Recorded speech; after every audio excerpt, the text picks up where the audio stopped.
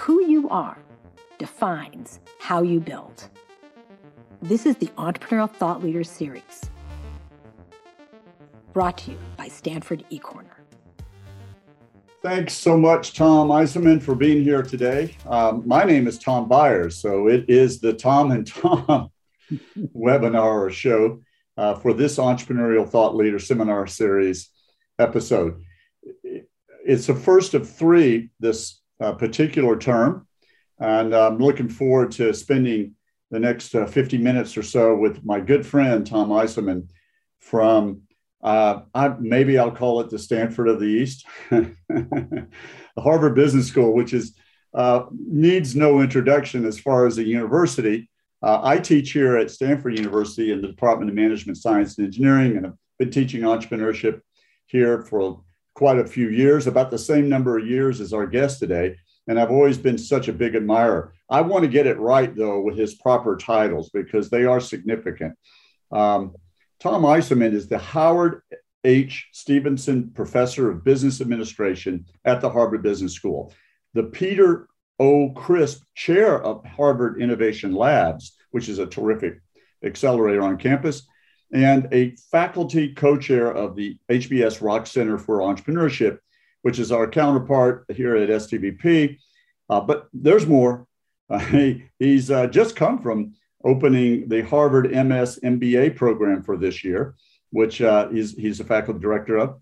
And turns out he's the faculty director of the Harvard College Technology Innovation Fellows Program, which has a parallel here as well. So it's so cool. But the reason particularly excited is that he has a book out that is just super. And we're going to get into that in just a moment. But did I get that correctly? Did I get all your titles right? Or did I miss anything, Tom? No, Tom, thank you so much. I know we've got some Mayfield Fellows listening. I'm proud of the Harvard College Tech Fellows. It only took us 25 years to copy what you're doing. So, and we've done that a few times. I'm happy to say stay in your slipstream on a lot of these things. Well, we've set some big, hairy, audacious goals, as Jim Collins used to say, for the next 45 minutes. There'll be time for questions from our audience later on, but I have a few. And we're going to range in a variety of topics. What's really interesting about our audience today, Tom, is that we have everybody from folks just getting introduced that you can actually learn entrepreneurship, and of all ages, to our colleagues around the world who teach entrepreneurship, which we've learned you can. And so there's been a gap, though. And this is what makes me so excited about your book. And I'm going to hold it up because I get to do this. Why Startups Fail, a New Roadmap for Entrepreneurial Success, which I really think is a seminal event and for those of us who teach entrepreneurship. And I'm going to do my best to let you speak mostly during this. And I think we'll convince most people who have a chance to listen to this episode eventually, because it's really something else. But let's start at the very beginning. Why do you want to potentially be labeled the professor of failure? Why does studying failure mean so much? Yeah, it has scared off a few founders who might otherwise be looking for advice. There's two ways to answer this, which is why should an aspiring entrepreneur learn about failure? And the fact is, the drivers of failure aren't simply the photo negatives of the drivers of success. It's complicated, right? To succeed as an entrepreneur, you probably have to grow. But boy, if you want to find a leading cause of startup failure, it's growing too fast. So studying failure is important. But personally, why I started, it goes back to a team that I worked with. They were students of mine. And a year after graduation, launched a venture. I was an investor after they graduated, had a lot of confidence in the team. And they raised $1 million seed round, wanted to raise $1.5 million. That was part of the failure story. And got the business going, validated demand with the very best lean startup techniques we can teach them. And sure enough, after they launched, the demand was there and repeat purchases were there.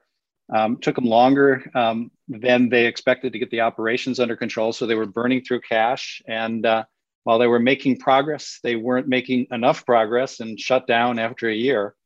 And I could point to a lot of things that went wrong, but I couldn't pinpoint the cause or the causes of failure. And that was a little disconcerting. Here I was, a supposed expert on entrepreneurship. And in our field, depending on how you define a startup and how you define failure, 2/3, 3/4, 90% of startups fail.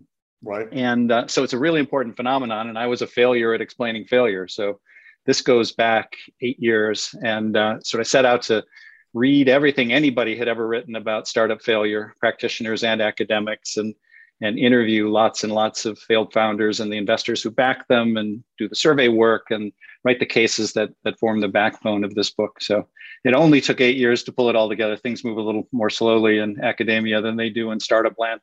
Well, I'm so glad you did. So let's do some definitions here. How do you define startup failure? So startup failure in the book, the shorthand definition is early investors did not or never will make money. So, and that's important, the early investors, right? Somebody can come in late with a liquidation preference. A lot of folks listening will know what that means. It's basically liquidation preference means you get your money back before anybody else that invested earlier gets money.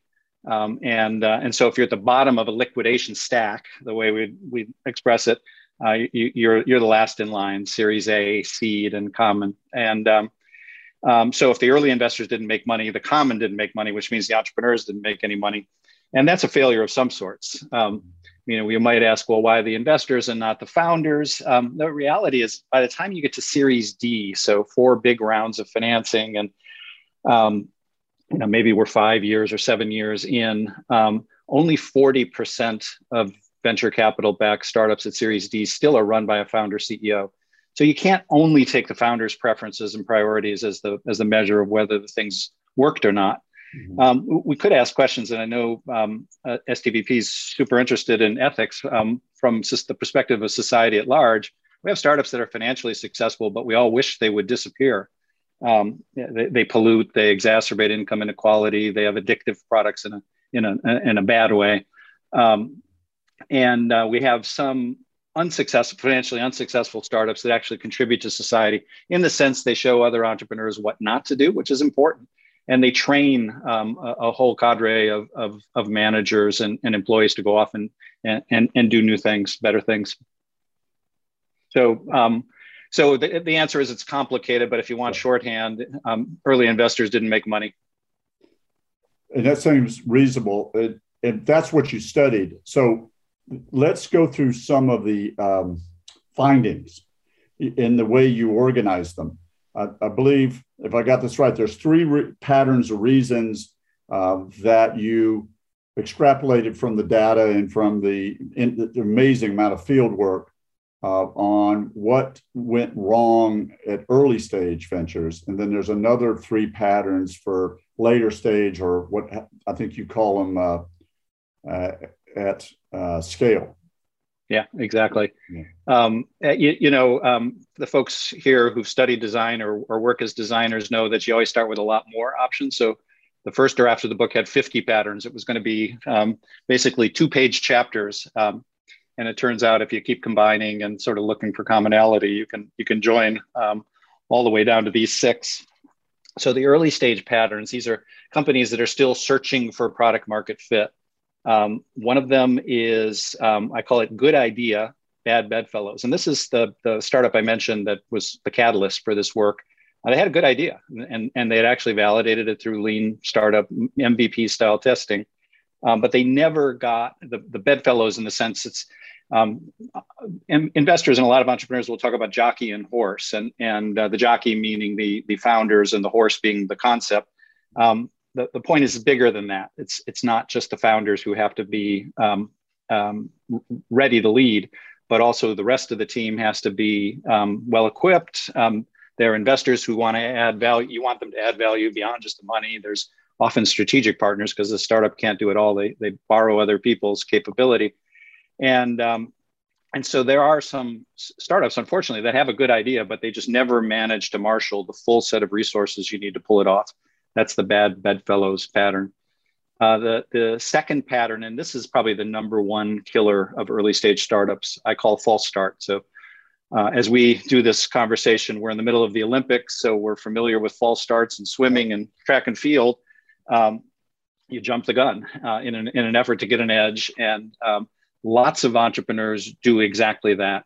They basically start building and selling their thing because that's what entrepreneurs do, right? Bias for action, passion burning bright, sort of a conviction they found the right problem solution pair. And what they've done is they've skipped a whole bunch of upfront research, what your colleague Steve Blank would call the customer discovery phase, where you're basically exploring the problem, figuring out if you've found a problem worth solving, and then they've skipped the phase of generating lots of potential solutions, which is what a user experience designer would do, and narrowing that big set of solutions down to the most promising one through prototype testing and getting user feedback and so forth. And so this is not work that needs to take a year. You can probably do this stuff in 4 weeks and for many entrepreneurs, but in the interest of saving those 4 weeks, these folks have plunged straight in, and essentially the odds that the first version of the product, when you do that, is going to hit the mark are low, and might take you 4 months to build it, figure out how to sell it, see that it's not working, and figure out what to do next. So, in order to save 4 weeks and just get going, you've wasted 4 months. And if you've only got a year's worth of money in the bank, like my founders I mentioned at the beginning, that's really boosts your failure odds. So that's the second one. Third one is a false positive. And again, we've been through a lot of COVID recently, so everybody knows about false positives and false negatives. And for an entrepreneur, that's a signal that your concept is right on target. And it's an invitation to step on the gas. It often comes from the enthusiasm of your early adopters. Every entrepreneur needs early adopters to get going. And what's true is the early adopters' needs are often different than the needs of the mainstream customers, right? You see this with Dropbox would be a good example. Drew Houston, when he launched the business, talked about building a product that would be simple enough that his mother could use it to store her recipes. His early adopters were software engineers who had incredibly sophisticated needs for sharing across many devices, collaborating big files, et cetera, et cetera. And they wanted features that Drew left out of the product. And he did that very deliberately. It's not the only way to go, but he was very aware of the difference between the mainstream and the early adopters. And other entrepreneurs in their zeal to serve, you want to keep the early adopters happy. So they'll build a product that ends up being over-engineered for the mainstream. So that's those are the three early stage patterns. So let's pause right there and just take a little deeper dive, because it's phenomenal how much of an impact the lean startup methods have had, on teaching entrepreneurship. And we've been lucky to have Steve Blank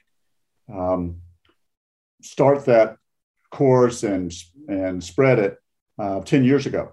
You also had Eric Ries, who is also one of the I guess if there is such a thing, the founders of the lean startup methods with Steve, and he spent time with you.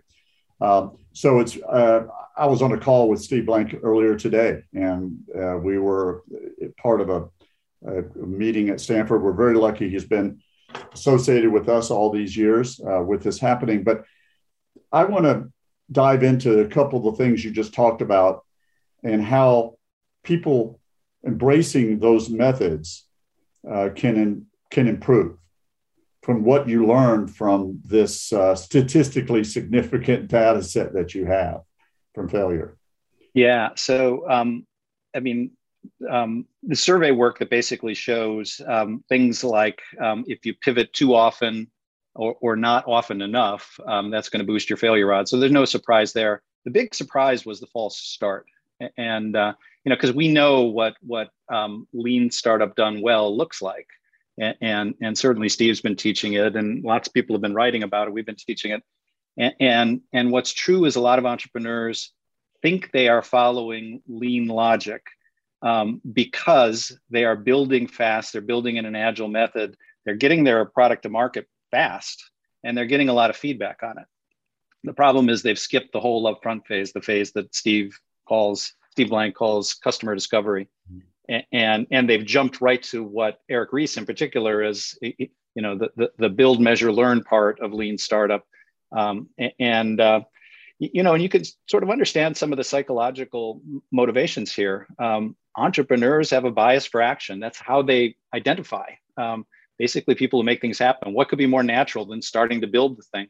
A lot of entrepreneurs are engineers. Engineers love to build things. So what could be more natural than starting to build? And a lot of entrepreneurs are overconfident. So they're sure they can see around corners. They know the problem they want to work on. They got a vision of the solution. So let's start building it. And even I teach a lot of MBAs who are not technical, but what do they hear? They hear that you have to have great product to succeed. How do you get great product? You get an engineering team. How do you get an engineering team? You take those MBA networking skills and you go off and you find a co-founder, or you sort of scrape together enough money to outsource the thing. However you're going to do it. Once those engineers are on board, you have to keep them busy. And how do you keep them busy? They start building. So there are all these pressures. And if you think about the full lean startup process, the MVP testing is actually the last stage of the process. I mean, you should really only do that after you've done a big round of customer discovery. The British Design Council has this double diamond design, and the diamonds are side by side are problem definition and solution development. And the diamonds go out, divergent thinking. So you expand your understanding of the problem space, lots of customer segments, lots of needs you might solve.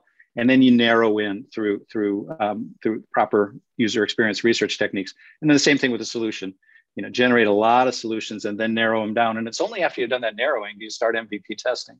So these entrepreneurs skip a whole bunch of stuff. They think they're running lean, and they are in a sense, but they've skipped a lot of steps for very understandable, but ultimately deadly reasons. Thanks for that. And those are astute observations on how to improve the odds of success. I mean, first, I know being an educator like yourself, all the stuff that we teach and work on in our active learning and experiential classrooms, both in physical again someday, as well as online, we're just working on increasing the odds for success. I mean, there's no one prescription. So I also like the style of your book that it doesn't say do this and you'll be guaranteed not to fail. I mean, so this is in the spirit of just adding additional probability of success to what is a great contribution to education with the whole lean startup thing the last 10 years. All right, so let's go back to the behaviors.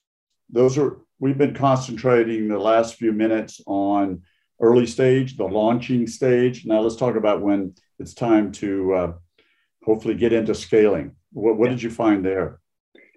Well, again, it's kind of shocking. If say 2 out of 3 early stage startups, venture capital backed startups, fail in the sense that they don't yield a positive return for the investors, you'd think that the failure rate would be lower for folks who get past the early stage, make it to say Series C and beyond. But it's still 1 in 3 odds of not making money for your investors. Sometimes that's because the investors get in a bidding war for your shares. They get excited about the momentum that got you to Series C. But it turns out there's just an awful lot of things that can go wrong as you start to scale up. I think that probably the biggest killer of late stage startups is what I call a speed trap.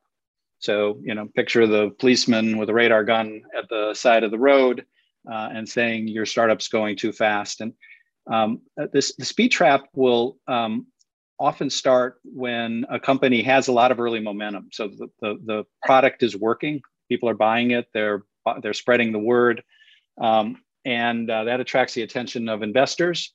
They pour a lot of money into the startup, hoping to basically ride the rocket ship. And expecting that the team will sustain the momentum. There's some dynamics then. So as you try to keep growing, almost by definition, you're expanding in a direction toward customers that are less interested in your product than the last round, right? The first people on board are the people that really want what you've got. And as you move beyond that, there are going to be people that are, well, a little less interested. So you're going to have to cut the price. You may have to add features. You may have to market much harder. So the customers become worth less and they cost more to acquire. So you get this squeeze on profits, or if the folks who've studied long-term value of a customer, LTV to CAC, customer acquisition cost. You want that ratio to be over 1 and preferably over 3 or some number like that. And so you get an LTV CAC squeeze. Your very growth attracts competitors. The rivals come out of the woodwork. Big established companies sort of wake up to somebody doing something interesting in their space. Meantime, you're growing. And if you've got the kind of business where humans have to do things, you might be lucky and it's pure software, so that scales a little more easily. But a lot of businesses direct to consumer, say you got people packing boxes, manufacturing things, answering the phones to handle customer service. All those people have to be brought on board, and they come on board into a company that has no systems, no processes, no nothing. So all that stuff has to be put in place. Has to be put in place by entrepreneurs who are probably suspicious of bureaucracy, rightly so, and are probably resistant to putting in too much in the way of structure. You get cultural friction, tension between the old guard, the people that were present at the creation, and the new guard. Who are these new people? They're specialists. I'm a jack of all trades generalist. The newcomers say that person down the aisle has $5 million worth of stock options, and I don't, but I seem to be working just as hard as they do. So you get fiefdoms between the functions and cross-functional conflict. And so there's a lot of things that can start to go wrong, and when it goes really bad, but pressure for growth, and the growth is harder to come by, that's where you can hit an ethical slippery slope and see people cross a line, misrepresenting their progress or just sort of cutting corners in ways that are dangerous for customers or illegal. And so that's the speed trap. And you can sustain it for a while. Sort of people can look the other way and assume you can fix it, but eventually, you realize that it's growing, but it's not growing profitably, and it probably never will. And at that point, the investors skitter away, and you can't find new ones, and the thing can crash pretty quickly and leave this giant steaming crater in the landscape. When a late stage startup fails, we notice. It's hundreds, maybe even thousands of jobs and hundreds of millions of dollars. When an early stage startup fails, it's heartbreaking for a few people and their friends and family, but the late stage hurts. Yeah. So I'd like to talk about one of those patterns, the cascading miracles, and elaborate on that. And particularly in the book, you talk about Better Place. I'm using my silver. I'm not shooting arrows at you. I shoot a bullet on this one, Professor Eisenmann. Please, let's chat about Better Place, because we had some of our Mayfield work-study program fellows work there when it was in its heyday. I think it was headquartered here. And Palo Alto. Yeah. So I remember going to the offices, and it was, oh, wow. So let's just use that, because frankly, the label you gave this pattern, Cascading Miracles, I think is just the best label ever. It's going to stick. Thank you. I stole it from John Malone, who was the entrepreneur who built the biggest cable TV system operator in the country. Right. And he got it from a mentor of his. So the notion, I'll explain Cascading Miracles in a minute, but we should probably say a little bit about Better Place. So Better Place and you get a feel for the Cascading Miracles pattern if you understand this company. So Better Place, Shai Agassi was the entrepreneur, had the concept that to save the world, literally, climate change, we needed electric cars everywhere. And the only way you could have them is if you could reliably recharge them when they were out on the road. So he wanted to deploy a network of charging stations everywhere, including stations where a car would drive in, a robot would pull out the depleted battery and pop in a fully charged battery, all in 5 minutes, about the same amount of time it would take to gas up. And they deployed this network in Israel and Denmark, raised $900 million. And it was just too much in every dimension, too big a behavioral change for the customer. So let's step back and think what has to go right. And now you're our audience will see what we mean by cascading miracles. So think of an equation where you're going to multiply a bunch of things together, and if any of the elements are at zero, the whole expression goes to zero. So a bunch of long shot probabilities or difficult probabilities, uncertainties that this company faced. You needed behavioral change on the part of consumers. This was 2008, before the only electric car out there was the Tesla Roadster, $110,000 little sports car. And you needed government subsidies for that, obviously, which hadn't happened yet. You needed the big car companies to design their cars to have the swappable batteries. Big deal to get Ford and Volvo and all these companies to change their car designs. Imagine. You needed to find places to put all these charging stations and battery swapping stations. You needed to raise literally billions of dollars to deploy this thing. And you needed to have a team that could actually keep the wheels on as you were building and executing all this stuff. So you needed a bunch of things to go right, and you would need a cascade of miracles if all of them were going to go right. And they did get some things right. People did adopt electric cars eventually. There were government subsidies. They got one OEM, Nissan, Renault, to design a car that had the swappable battery. But it just turned out that deploying the recharging station turned out to be much more expensive than they originally projected. And demand was, while growing, they only ultimately sold 1,500 cars in the two countries. So we're a long way from world domination. So yeah, cascading miracles and the pattern. So sometimes, Tom, they work, right? I mean, Tesla was a case of cascading miracles. SpaceX certainly was. If we go back, you and I are old enough to remember when Federal Express was launched in the early 70s. It was the biggest venture capital launch in history at the time. And people thought it was insane to fly a package from Buffalo to Cleveland through Nashville, Tennessee.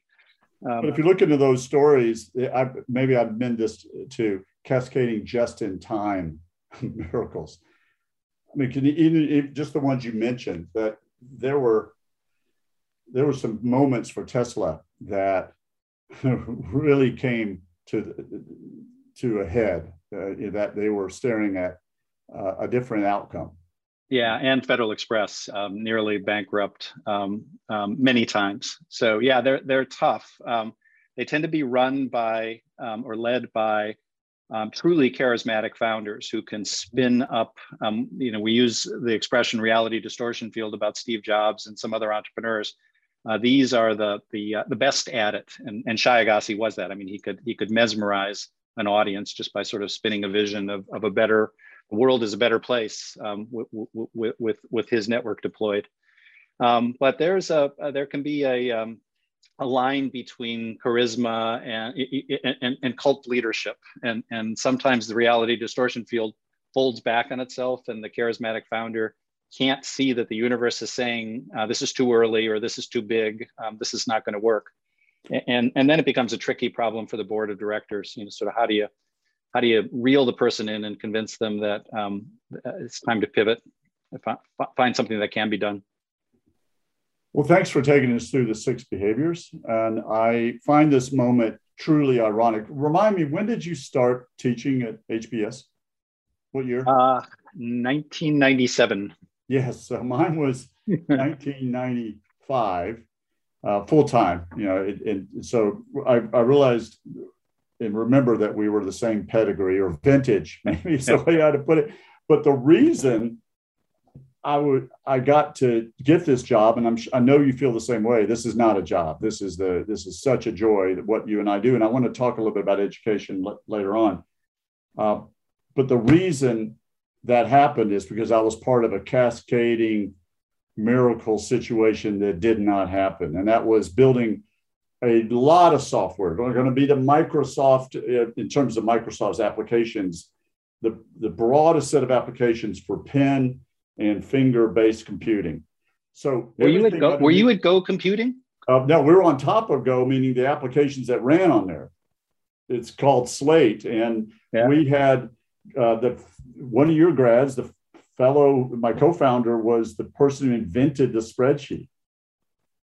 in your classroom. You know what I'm talking about, Dan Brickley. Yeah, of course. So, and we had amazing 70 of the finest software people at the time, including the person who invented spreadsheets to begin with long before that. But we were the cascading miracles, meaning you're sitting on top of an ecosystem that had everything had to go right, and it went right, but not in 1993. Right. It took 20 years.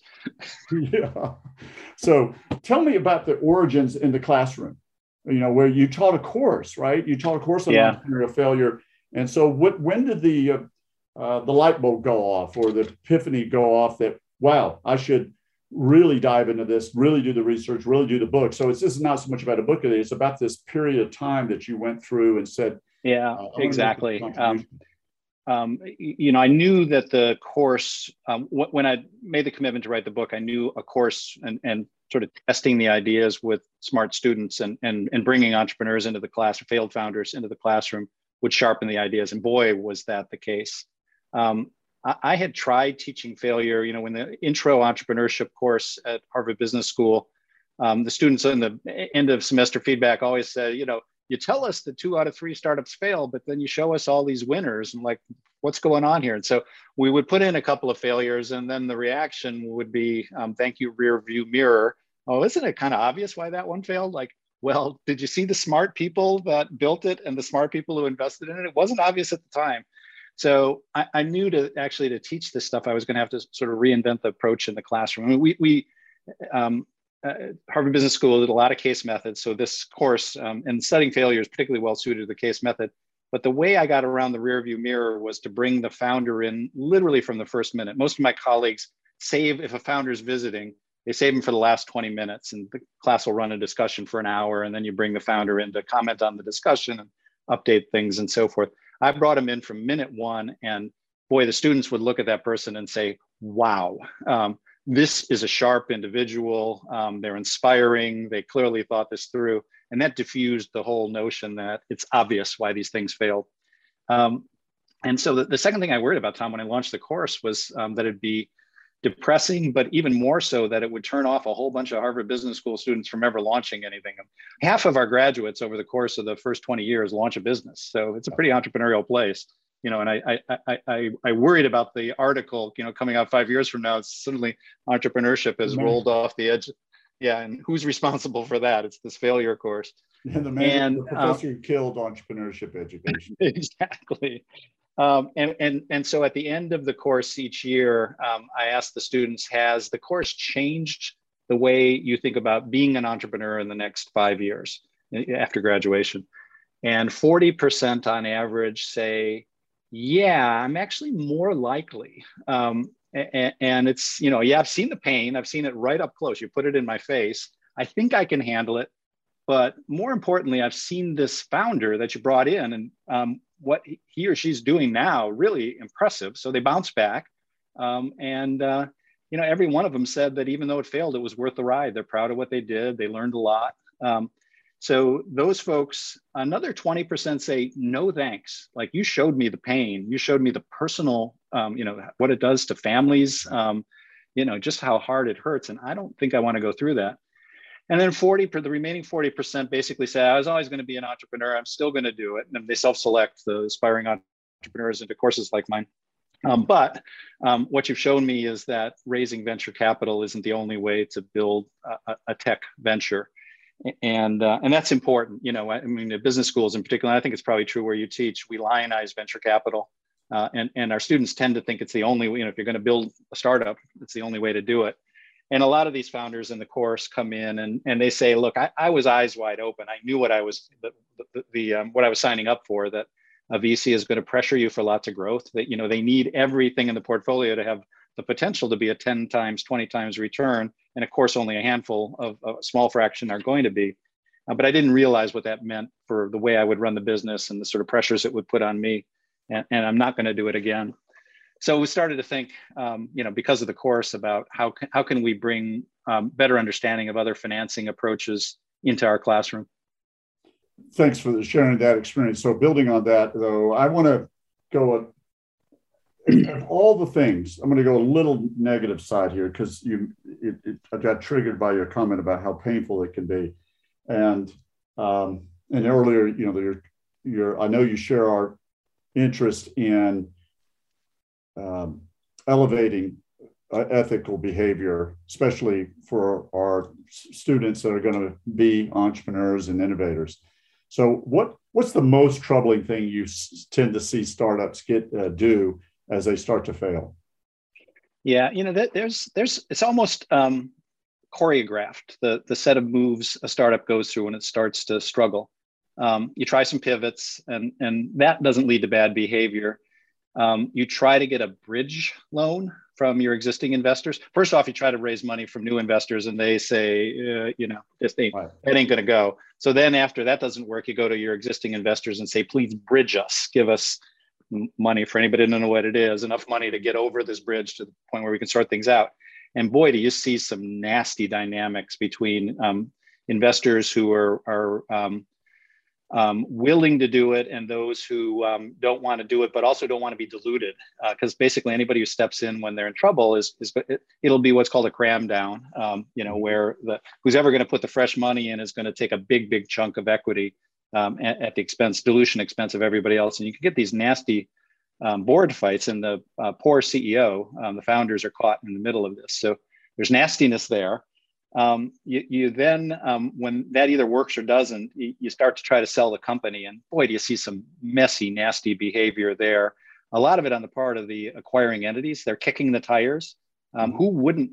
The entrepreneur gets excited because they get all sorts of expression of interest. Every competitor in the space wants to look at our company. Well, guess what? They want to sort of meet your employees. They want to see how much you're paying them.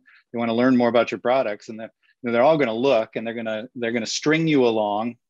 And so you get people who know that they've got, the clock is ticking, your cash is running out, and they know how much cash you have.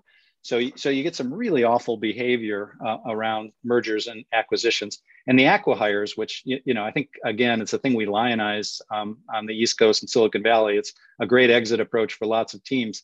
Well, guess what? Not everybody goes, right? That acquiring entity is doing a tryout, and they're going to interview all your people. And some of them get to come and many of them don't. And it's painful. And a team that's been working together really hard to sort of see that some of them don't make the cut is nasty. Founders themselves can do bad things. Transparency is really tricky at this stage when you're in trouble, because if you're very open with your team about it or your investors, you can scare them off, and some employees may leave, and that'll just hasten the downward spiral. And so, you're torn up about how open and honest to be about what's going on, and whether to misrepresent or at least be quiet. And so the founder has to make some tough choices. The last sort of tough choice a founder has to make is whether to sort of toss the keys on the table and basically say, hey, board, I am obviously not going to make any money from this thing. I've got a lot of life ahead of me. I have better things to do. You drive. And boy, if you want to sort of destroy permanently your relationships with venture capitalists, try that move. So yeah, it's just pain and nastiness at a lot of the stages there.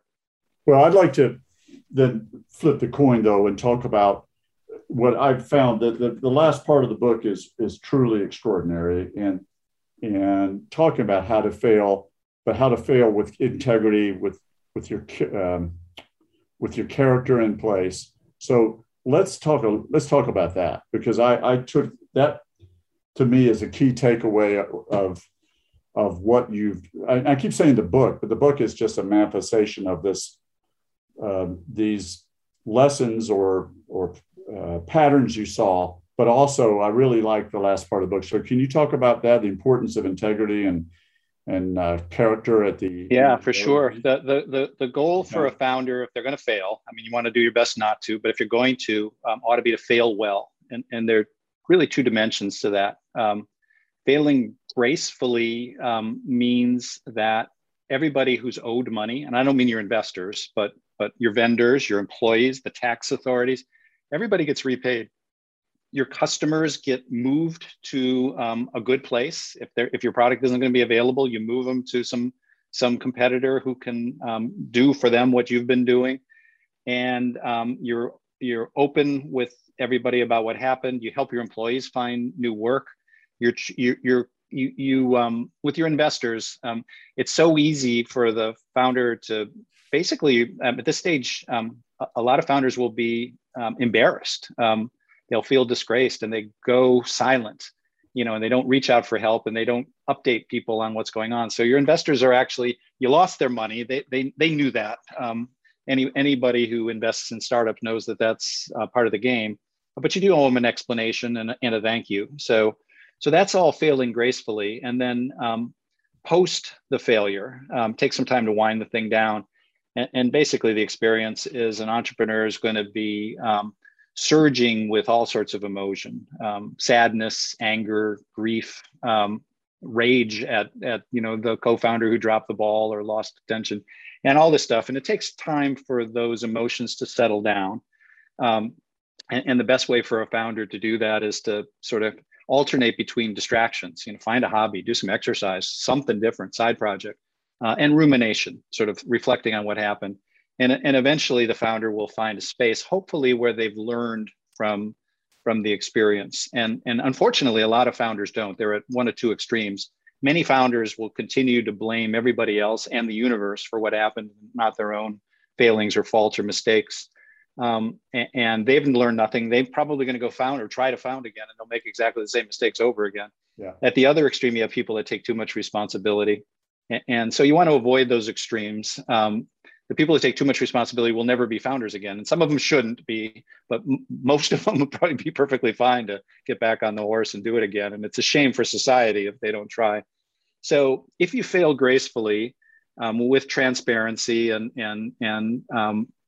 if you can explain to people what happened, what your role was, what you did wrong, what you'll do differently next time, you're actually pretty well positioned to bounce back. And what we see in the research is that more than half of failed founders go back and found again. And the ones who really learned from the experience and failed well, I think, are particularly well positioned to do it.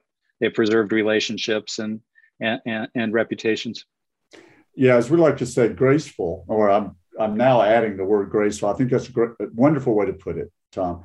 Graceful failure is okay. Unethical behavior is not. It's that simple. So we got to. Do you mind if we do a couple of questions that have been posed? Sure.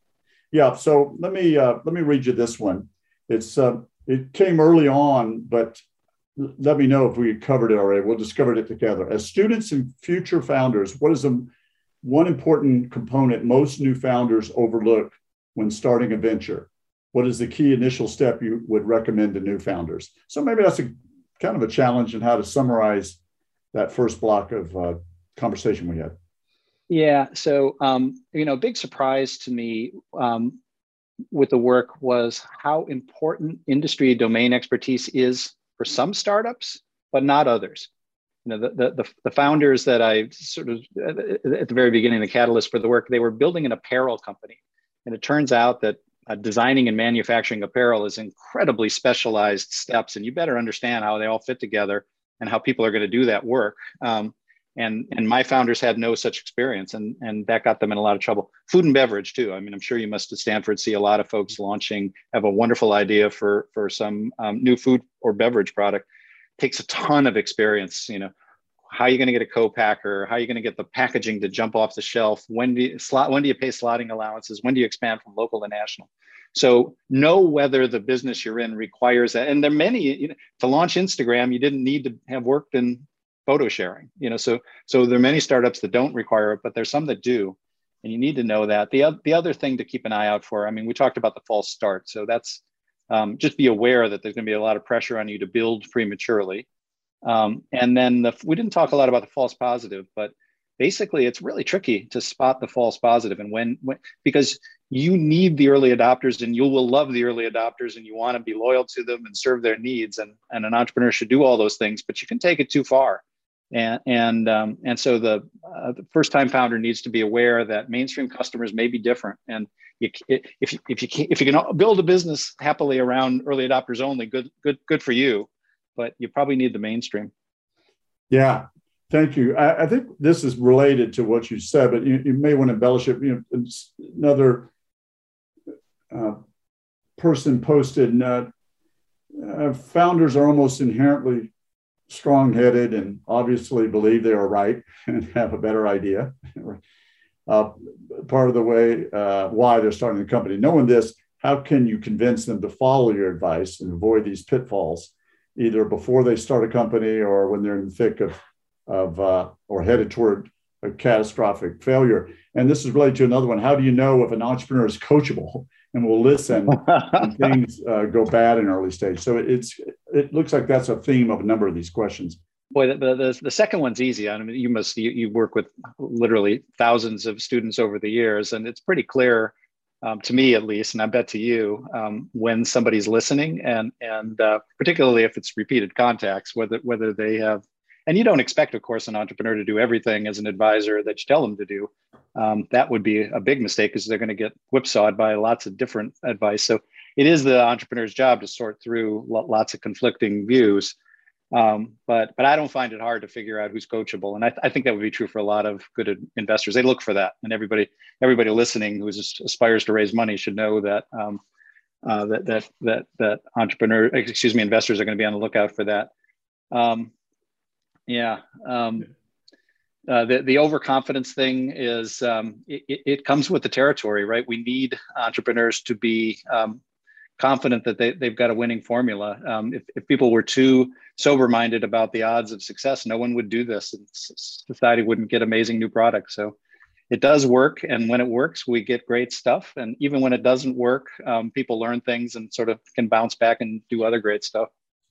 Well, I'm going to steal these last couple of minutes to just finish on a question for you. So it's wonderful to hang out with you and think about the last 25 years of entrepreneurship education and just how far it's come. And I'm including teaching design as well as taking novel stuff to market or to society. It's been wonderful. Why are you optimistic about the next 10 years in our field, our occupation, this notion that, yes, okay, we've proven, thanks to Harvard, actually, because you were the pioneers long ago, we've proven you can teach entrepreneurship and innovation, but what makes you optimistic about this coming decade for those of us who do teach? And that means for everybody in this room who learn, because someday maybe they'll be a teacher. Yeah, so the optimism comes from two things, and you're at the forefront of certainly one of them, and in many ways the other. We're learning how important it is to pull ethics into the curriculum, and ethics comes in two flavors. It's sort of the moves that an entrepreneur makes.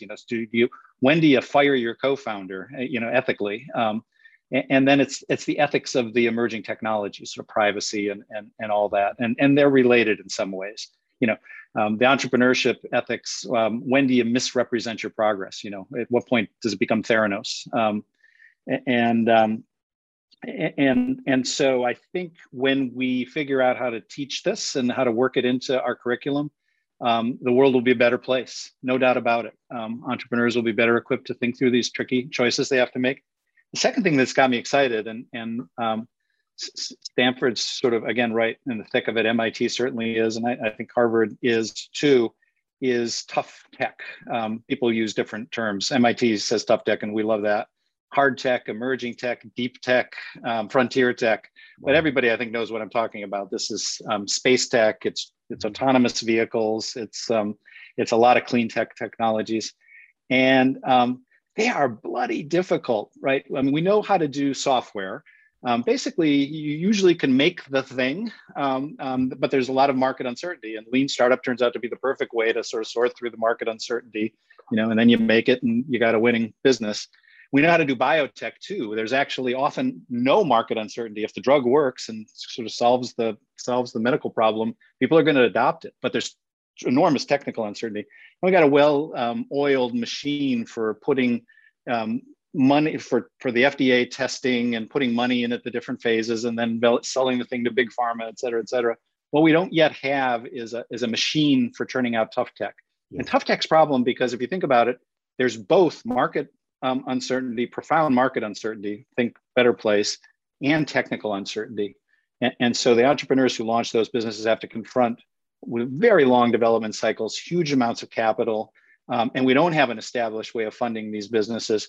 And so I think as entrepreneur educators, we're going to spend a lot of time at all these places figuring out how to move those businesses forward and how to train entrepreneurs to run those businesses.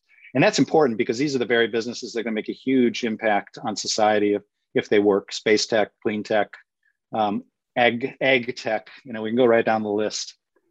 Thank you for that, Tom. I'm going to urge my colleagues, my teaching colleagues at Stanford, to listen to these last 3 minutes. You just gave us a call to action. And it's been terrific to serve on your advisory board for those 25 years too, out here. And I hope you'll keep me around. But most of all, thank you for sharing your wisdom and your thoughts about these topics today. They're very, very important. And I know that this live audiences and the others will benefit greatly from them. Thank you, Tom. And thanks to everybody at STVP for this opportunity.